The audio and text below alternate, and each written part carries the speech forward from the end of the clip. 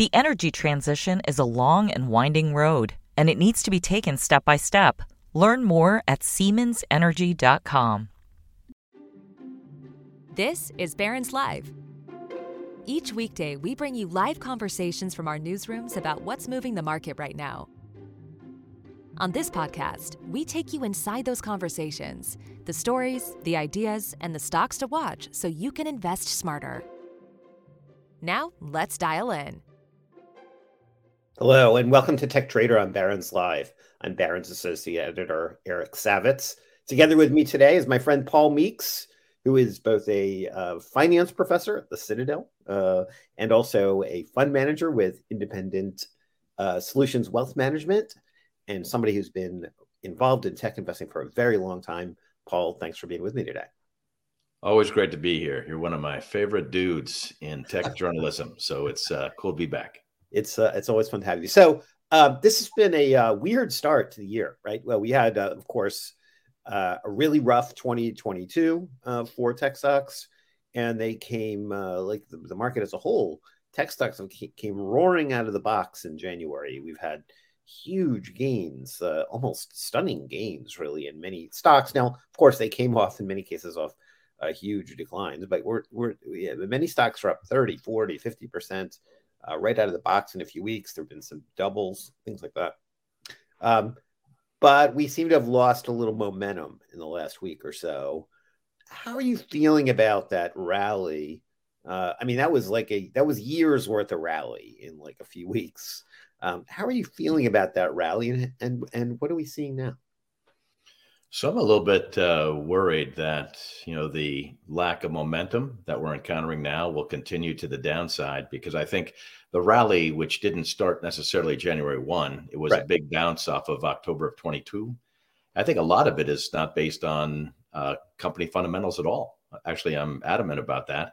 It's all based on the belief that either we don't have a recession, we have a recession that is short and shallow, and even if we do have a recession, that the Fed will quickly pivot and lower rates as fast as they raise them. And then you have lower rates, which is awesome for tech and aggressive growth stocks. Right. Unfortunately, I don't think that happens. I'm in the camp that will raise rates at least 0.5%, 2 more meetings. Maybe we get done with the rate hikes at the beginning of May. That's my prediction. Mm-hmm. But I don't think that the Fed, almost in any scenario, even if the economy is weaker than people think, will turn around and pivot. Because if they do that, after all this hard work and all this pain to raise rates to dampen inflation, they're not going to turn around and upset that apple cart. And if tech and aggressive growth stock investors think that's going to be happening, they're going to be sorely disappointed. And I think that is the realization, Eric, that we're seeing now. Whoops, that ain't a thesis. And now we're back to companies that have just come through the first quarter reports, and their fundamentals were pretty poor. Their outlooks were pretty poor. The biggest news in tech is nothing to do with top line growth. It's all to do about how many people you can fire. And that might be a good short-term thesis to be more efficient, but it ain't a long-term thesis. And so I think that, unfortunately, the rally since last fall was premature. And I think we're going to continue to bleed to the downside. I don't think that we retest the October lows, but maybe somewhere between here and there. Yeah, I think there's definitely like this sensibility that the Fed is closer to the end of the tightening process than the beginning, and that after that things will get better. There was sort of this widespread view that the first half was going to be a little bit rough, that we're going to have some, not very good numbers in Q4. And I would say so far they haven't really been very good. And that Q1 was also going to be a problem, but just wait till the second half. Things are going to get better. Stocks should all recover in the second half. But as you say, that was very much tied to what happens with the Fed. And this, I think there's also been some growing optimism that maybe we won't have a recession. Like the economy seems pretty healthy, certainly on the jobs front. Even just this morning, we were talking earlier about why the market's getting kind of hit around today. And part of it is, as you say, is not a tech name. It's Home Depot, which reported results this morning. And among other things, as warned about higher labor costs. Yeah, $1 billion company-wide for the hourly wages. And that obviously is critical. And it does bleed into the tech thesis, because if you have lingering inflation, and of course, wage inflation is a big component in the overall inflation figure, that is a problem that's not going away. Right. And if it doesn't go away, the Fed, while they may stop raising rates, they're not going to turn around anytime soon with that in question and start lowering them. Right. So there's, as you say, there has been this trend where the most bullish thing you could do for your stock price is to lay people off. And nowhere has this been more dramatic, and just cut cost, right? So nowhere has this been more dramatic than with Meta, which is a fantastically interesting story the last 2 quarters. This really goes back to Q3 when they reported numbers that were okay, but then provided cost expectations of an outlook for spending that was way above where the street had anticipated. Stock collapsed like 25% on earnings day. Then they got religion. So Mark got lectured by a bunch of investors who basically said, dude, stop this. Like you can't spend your way out of this situation. He 2 weeks, I think it was about 2 weeks after, they laid off like to 11,000 people. Fast forward to Q4, numbers again, not so great. They're not growing at the top line. They got a little better user growth maybe than people thought, but overall not a great quarter. But what did they do? They announced a whole new round of spending tightness, and I've written about this before. You listen to their call or go back and read the transcript for the call, and Mark said the word efficiency like 30 times on the call. He is now Mr. Efficiency. He said it's the year of efficiency, and the stock has responded very strongly to that. Now, I think now that's all a little bit ancient history. They did another thing over the weekend I want to talk a little bit about. So Meta, via Mark, announced a new plan to start charging people to verify their accounts. So this is they're taking a page right out of the Twitter playbook here, like a verified accounts, and you'll be able to pay, I think it's $11.99 a month, and you'll get a little blue badge that said, you, Paul Meeks, are in fact Paul Meeks. And I think the other thing that almost is more valuable is if you have a problem, you can actually call us and talk to us, and we'll deal with it.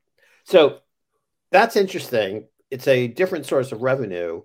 And the market seems to like it. Meta stock is actually doing better than the market today. I'm curious how you feel about that idea. And it's not about efficiency in some ways, but it is about them trying to find another source of revenue. And I'm curious how you feel about that. Yeah, I actually think Meta is viable, partly because we are in the year of efficiency and their costs were so badly bloated, even beyond the spending on the metaverse, which was pretty spurious. Right. And then, of course, also, they have talked about how they're ranking employees. And when you do that and you have the bottom performers, that means those guys are on their way out too. Right. So there'll be even further labor costs. But yes, they're desperate for a new revenue stream. And I think what you're talking about, what they announced over the weekend, is absolutely viable, something they should do. I think it's pretty clever. What's going to bring them back to the dance, and why I think the stock is viable, is now we have lower base of costs. And when the economy comes back, and I expect if we do have the recession, it is short and shallow, that they will see a rebound in digital advertising. Because in the meantime, their engagement has not fallen off the cliff that some people worried about with the threat from TikTok. Right. And so they should be all right? Spring coiled, lower expenses, will come back naturally with the rebirth with the economy, with digital advertising, a couple of new revenue streams that you've talked about, the year of efficiency. I don't really admire the company, but I do think it's viable here because even after the run, it still has a decent valuation. Yeah. I also think there is a kind of wild card scenario here. And I don't know exactly how this plays out, but, there's a lot of talk in Congress about potentially banning TikTok. And TikTok, of course, is a key rival, has become a key rival for them, particularly in video. They've created Reels, their short form video service. in direct response to TikTok, if something really did happen to TikTok, I can only imagine that it would be a huge boost for Meta's shares. Now that hasn't happened yet, and there's no assurance that it will, but that looms as a kind of a black swan potential boost to Meta. Yeah, and shares. a black swan is a positive catalyst, not a negative catalyst. As a positive one, right? Yeah, I think what happens is they won't be banned, TikTok that is, but they will be clipped their wings in some way, and sure, yeah, that should still benefit at least incrementally, the top line for Facebook. But again, the key will be the economy comes back, digital advertising comes back. They don't lose much share, and they come to the dance with a pretty big share to begin with. I think that'll be enough to lift the stock and probably give it a nice pop from here, even though the stock's already moved. Okay, so while we're talking about digital advertising, let's talk a little bit about Alphabet and Google. Yeah. Whole different dynamic going on there, right? So as people are certainly aware, if they've been conscious the last few weeks, Alphabet shares have come under pressure because of Microsoft's relationship with OpenAI. And of course, they are inserting some of OpenAI's regenerative AI technology into Bing. Now there have been some missteps along the way here. There's been a lot of reporting around the Bing chat interface acting kind of weirdly. It's not broadly available yet. It's sort of in a beta phase. Alphabet, which has also launched some efforts, they've been doing AI for a long time, by the way. I mean, in fact, every time you do a Google search, it's leveraging AI technology. You'd start typing in a name or something into the search box. That whole process where it tries to give you suggestions, completion suggestions, that's an AI function. But what's happened, of course, is that, I always like to say that Google search is probably the best business on earth, right? It's a gigantic business. Google controls basically all of it. Last count was like 93% market share. Bing has 3% market share. And even that, who's going to Bing? It's probably largely people who are using Microsoft's Edge browser and haven't bothered to change the default settings. So it's really, they've not been a competitor. And suddenly, with this OpenAI relationship, it looks like maybe Bing is going to be a little bit of a competitor on the margin. And, Microsoft keeps pointing out, it's a $200 billion market. If they swing a few percentage points of market share, it's going to be a boon to Microsoft and a threat to Alphabet. And that's the way the stock has behaved. Now, it is true that in the last few days, there have been some rethink a little bit of, well, maybe this Bing thing is not going to, maybe it's not going to be as big a deal. But I'm curious how you think about that. You actually own both of the stocks. Right. Let's talk about Alphabet first and how you look at this. Yeah. So among the FANGs, Eric, I think Alphabet is my favorite idea. I'm a little bit of a different tech investor in both, and that I'm value centric. Mm-hmm. And so I actually think the whole bugaboo about the AI threat, particularly the relationship between Microsoft and OpenAI and ChatGPT, is over-exaggerated in both directions, right? It's not going to be as big a deal for Microsoft and OpenAI as they make it out to be. Mm-hmm. And it's not going to be as big a threat to Alphabet as they make it out to be. I think what Microsoft has done recently is a much better job with the PR. Mm-hmm. And particularly rolling out Satya Nadella. I mean, the guy is magic in that situation. Yes. And of course, Alphabet absolutely blew it. They absolutely blew it. But in the meantime, I think that they won't be the leader, don't have to be the leader. They can be a fast follower and make sure that they get the technology right. Because the problem with ChatGPT now is, despite all the excitement, it's a little bit glitchy, it's messy, and frankly, at least slightly dangerous. Mm-hmm. And so Alphabet, who has everything to lose, actually is doing the right thing. Now, PR-wise, absolutely botched it. Operationally, I think they're doing the right thing. They don't have to be the first to market. Microsoft has everything to gain. And so that's why they want to rush the technology. And unfortunately, Right now, it looks good PR wise, but we've seen the last couple of days and weeks, it's starting to backfire a bit. And I think that Alphabet will clearly lose some share. Microsoft will clearly gain some share. But the reaction to Alphabet's loss of share, I think, is way too much. Actually, I think it presents a pretty good buying opportunity in the stock. Yeah, it's interesting. I mean, I think in some ways there was, so for example, there was a lot of focus when Google did their announcement. So they're doing both. They're going to have a standalone Chat GPT like application, which is called Bard. Mm-hmm. No one's really used Bard yet in terms of the public, so we don't really know what it's going to be like. But in one of the demonstrations they gave, there was a factual error involving, the Webb and Hubble space telescopes. There was that was a real kind of PR flub that they could have caught. So there've been some things like that, and of course there've been lots of problems, errors that have shown up on both with ChatGPT and with Bing Chat, and that's all not that surprising. This is basically like beta software. It's super powerful, but it's also early on. And of course, anybody who's ever done a Google search knows that sometimes you get results that are not quite what you're looking for, questionable value, and nobody really complains about that particularly. It's just the definitiveness of the format. The other thing I think that's interesting here is all of these applications are really early. So if you use ChatGPT, ChatGPT in particular doesn't access the open internet. It can't do image searches. It can't tell you who won last night's basketball game. It doesn't have access to that information. It can't give you a weather report. Can't play a video for you. There's a whole bunch of stuff it can't do. It's all text based. And even with Bing, there are ways it can't really do those things either. It can tell you the current events questions it can answer. It can't do image searches or video searches. ChatGPT is trained only largely on an English language database. There's all sorts of problems here. But I think what's more interesting, really, and more important to think about it is from the long-term point of view, AI is reaching a level of ubiquity where it's going to show up in everything. Right. I think there's a wonderful ecosystem to invest in.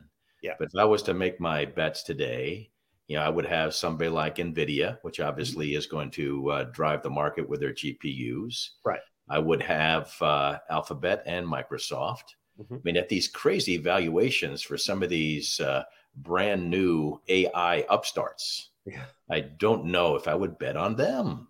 Right. They're super cool, super expensive. In the meantime, again, you don't have to be the leader if you're a fast follower. And I think Alphabet definitely will be. They will be, if not the leader in the ecosystem, they will definitely get a big pull from it. And that'll be terrific. Right. Now, you do own Microsoft. So I presume that there's a little bit different thesis there for Microsoft. Yeah, I think Microsoft is interesting. It's not as compelling to me as Alphabet is, my favorite FANG idea. But Microsoft is doing some of their own rationalization of costs. Right. Probably important. As the economy comes back, they will have a bump, particularly on the computer hardware side of the house that drives their operating system software. Yeah, I think it's an interesting investment. I think you need to have it as a kind of a stalwart in a tech portfolio, but it's not on the top of my list. Alphabet would be on the top of my list just because its valuation is so much more compelling. Right. Well, and, I think Microsoft has two ongoing issues. PC demand is still kind of terrible. That does influence their business. They have three major operating segments. One, they all have goofy names, but this segment they call more personal computing is basically Windows plus Surface and a few other things. Xbox is in there, and that segment of their business just not performing very well. And then on the cloud side, they're still doing huge growth in Azure, but the rate of growth has decelerated. And we're seeing that, of course, with AWS and other cloud names. And so they'll probably continue to pick up some share, but I think Google Cloud and Oracle will also pick up share in cloud infrastructure from Azure and AWS. So this is probably a business that's now growing at 20%, Eric. Remember, many years of many quarters in a row was growing at 50%. Right. I think it's probably over. And now some of these cloud models are based on consumption at customers. Obviously, they dial that back a little bit during a recession. So again, it also depends on do we have a recession? Is it shallow? Is it deep? Is it short-lived? We'll see. Right. So one other other name that's adjacent to this space where you have a position is in Baidu. Now, Baidu, of course, is a fascinating company. They've made their name as the largest player in the search market in China. They do a bunch of other things, including like technology for for autonomous vehicles and some other things. But they're also playing in this AI space. China is a large market. I'm curious about your thinking about Baidu. Yeah, I think that you need to own some Chinese tech, and the who's who is a list of 5, 6, 7 stocks. Right. And I think Baidu should be a beneficiary for that reason. And also among the Chinese tech titans, they do have the AI booster. And I think we can all debate, is that really legit? I think it is legit. I don't know when it's going to be, but for that reason, I own it. I also own some Pinduoduo. Over time, I've owned, JD and Alibaba. Don't own them now. But the big driver there is the potential AI boost for Baidu. And also, more importantly, reopening of the Chinese economy, lessening of the hardliners on tech regulation, and also lessening of the hardliners on the really stiff accounting rules that they had to follow. Now it looks like the U.S. and the Chinese accounting regulators are actually going to be able to get along. Right. Okay. So let's talk about a couple of other things. I want to touch on a couple of hardware names. So Cisco just reported earnings. And that was a really interesting report because they raised their guidance for the full year by a pretty wide margin. That is unusual for anyone, and particularly for sort of an old school tech name like Cisco. They're now seeing about 10% top line growth for the year. They haven't had a 10% growth year since like coming out of the Great Recession. It's been a long time. And now and the stock initially responded very strongly, but it's kind of a controversial name in some ways because the naysayers look at this and go, you're just pulling down your backlog. Yeah. You're not really a 10% grower. You're like a 3% grower. And we're not going to get too excited about this. And yet they've made changes in their business. You've been bullish on Cisco. What's your thesis? Yeah. So I think despite what the naysayers are saying, they beat the numbers so widely in the quarter just ended, and they gave guidance that was so much better that there's something legit there. Now, I do worry that they're boosting their sales guidance by drawing down backlog, and so obviously they have to boost their order rates. But I do, generally speaking, like Cisco. One of the reasons I like it, and I also own it in my dividend model, is because it has the lush dividend and then kind of a call option on price appreciation. Right. I do like data networking. Also in my portfolios, you'll find Arista Networks, Juniper, and sometimes even Extreme Networks. So I like all of them, but I think Cisco should be in there. But I think out of all those names, Arista would be my favorite. Yeah, so let's talk about Arista. So they just reported recently too and had pretty good numbers. And one of the interesting things about Arista is they are very directly tied to the cloud player. So they're getting close to half their revenue now from, what's the phrase they use? Like the cloud titans. Cloud titans, right? Which is a way of talking about not just the three big players in the cloud computing market, but also Meta and a few other people who are there. In the case of Meta and Microsoft, those two are they are by far the largest customers of Arista. It is true. We were just talking about it. Meta's going to slow down their spend, but they are spending a lot of money on their cloud business, and particularly around AI. I think it's interesting that the other thing that that Zuckerberg talked a lot about on their last call, besides efficiency, was AI, and they talked about they're going to roll out generative AI applications in the coming year. All of those applications require a tremendous amount of compute power. And Arista seems to be just in the sweet spot there for networking in the cloud. Yeah, I think it's a good company. I think it's very tightly managed, very sophisticated technology, continue to take market share. I do worry that cloud infrastructure spending, at least the revenues to that space, to AWS and Azure, go from 50% to 20%. Right. But the pie is still growing. And I think Arista will continue to take more than its fair share of the market. So I keep an eye on that, but I am as bullish or more bullish than I have been. And even though it's much more expensive, it's my top name in data networking. Okay. Got a question from one of our listeners about Apple, which is not in your portfolio right now. Oh, yes, it is. It is in your portfolio. My bad. Yeah. But not the top of your not one of your very favorite names in that space. They had kind of a less than inspiring quarter, I would say, when they reported results a few weeks ago.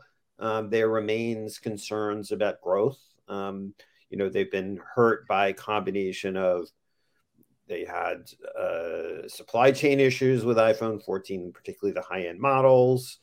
Mac demand has slowed along with the rest of the PC space.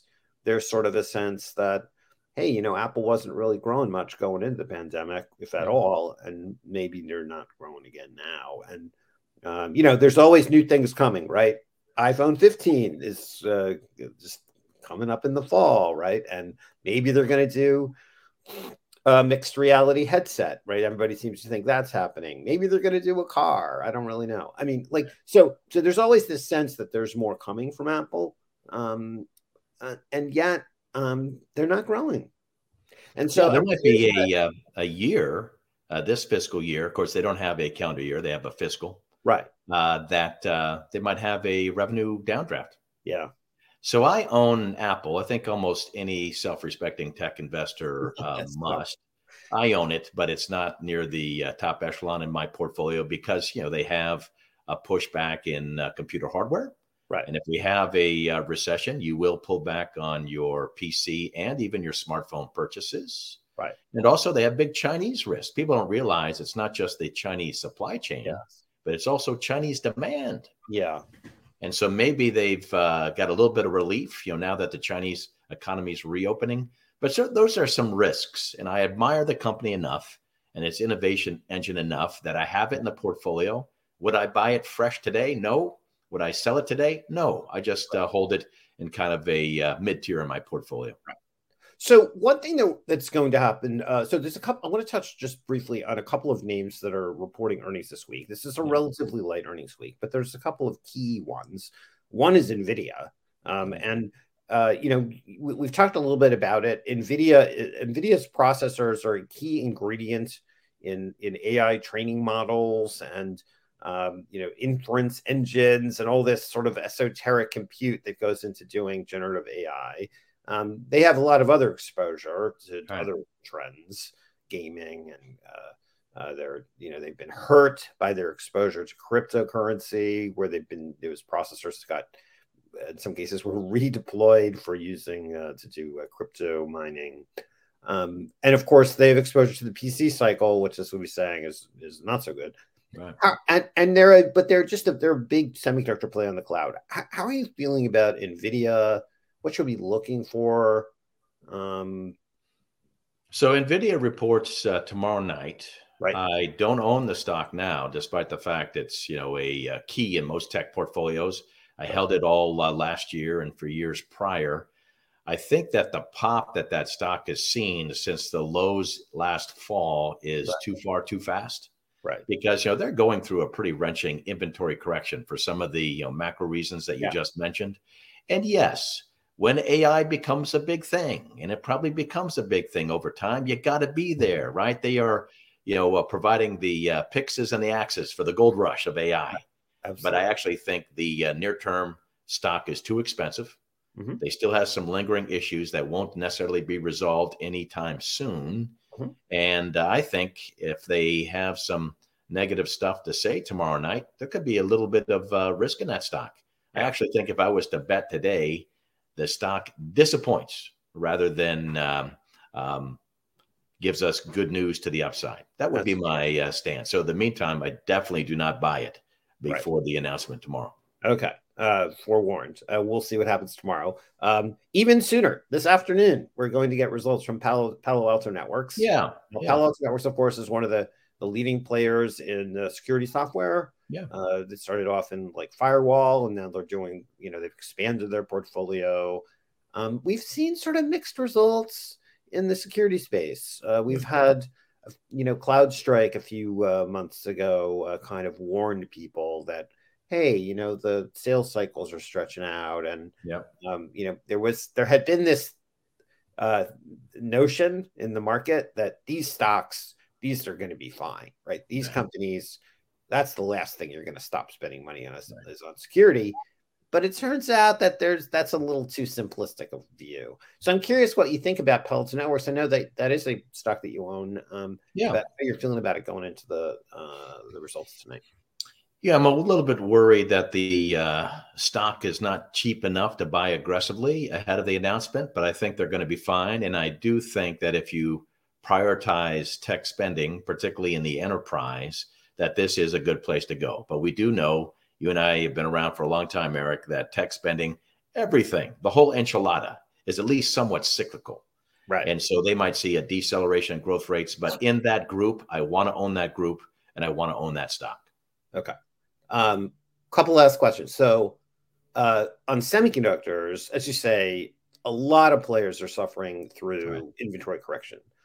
It's been really severe in places that we've talked about many times in the past, like with Micron and in the memory space, and we're seeing it in microprocessors and a bunch of other places.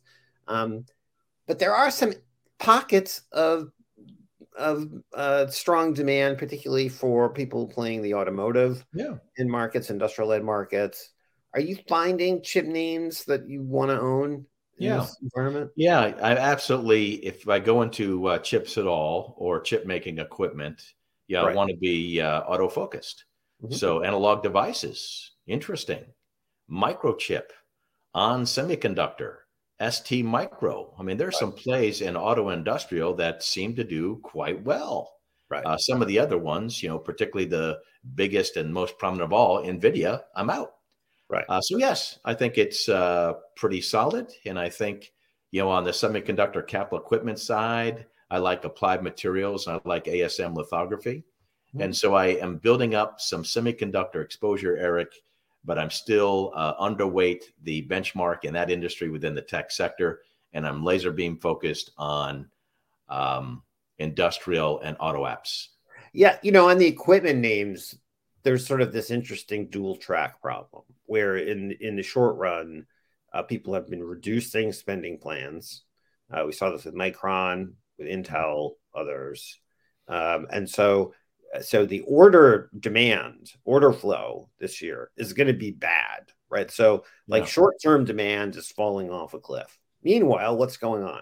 Micron's were going to build the biggest fab on earth, or at least in the US, in upstate New York. Intel's building fabs in Arizona and Ohio and other places. So there's this real push to reduce US reliance on, Asian chip manufacturing. So in the long run, that seems like great news for the ASMLs and Applieds of the world. And that's why past this short-term beat. That's why I always want to be there. Right. But right now I am light in the group because I do think the near-term headwinds, when I say near-term, they won't be resolved this year, are very stiff. Long-term, I love them. I mean, it's hard not to, because in that space, you can really identify the leaders quite easily.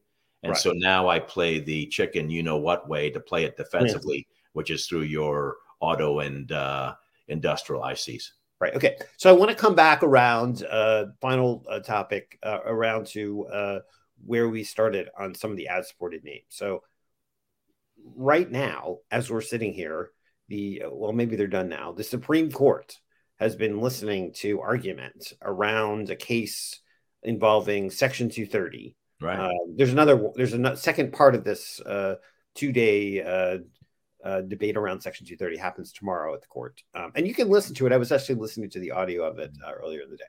And the key questions here involve, I won't get into all the details of the case, as basically involves the use of social media by terrorist groups and sort of an allegation from a couple of lawsuits that they should be doing more to prevent this from happening, and that Section 230 doesn't really protect them from this kind of activity. And so, but what it gets down to is this question around whether Section 230 does two key things.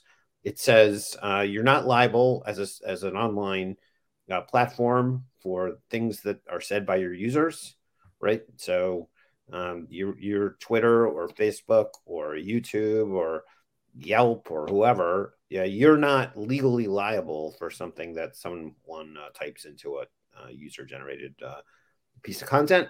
And at the same time, it also says you have the right, though, to police that content, and you can take something down without consequence of action by the person whose content you took down. And there's a lot of debate around this particular piece of law, and it has been criticized from both sides of the political spectrum. Democrats tend to think that they don't police enough.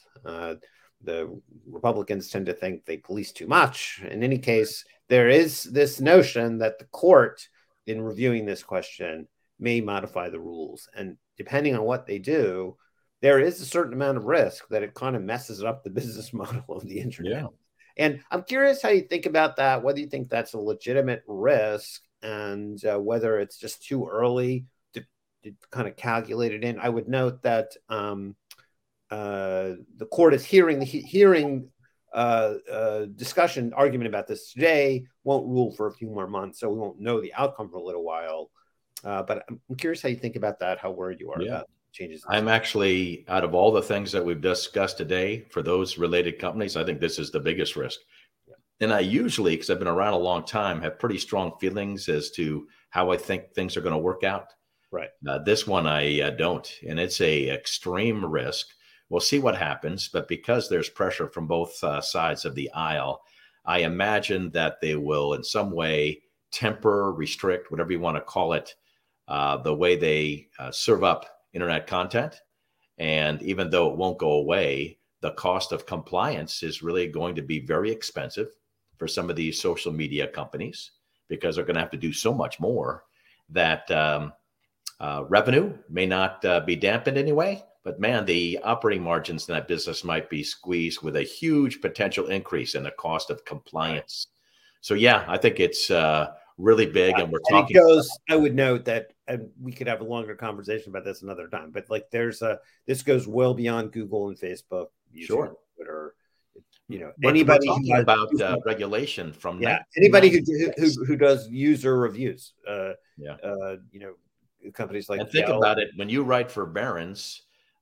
If you were to miss a fact or say something that they easily pass along now in social media, right, you would be in deep you know what. And so this is kind of interesting. We'll see what form of journalism these stories take. But yes, it's the be all end all. I think it's really important. I will throw out one other thing on this front that's worth keeping an eye on. There are two pending Justice Department investigations of Google. They've been sued. Well, two pieces of litigation against Google. One that was just filed recently around their ad platform. Right. That's years away from getting resolved. But this fall, I believe in September, the previous DOJ case, which is over the monopolization of search, which is fascinating given what we were just talking about Bing. But that piece of litigation goes to trial in the fall.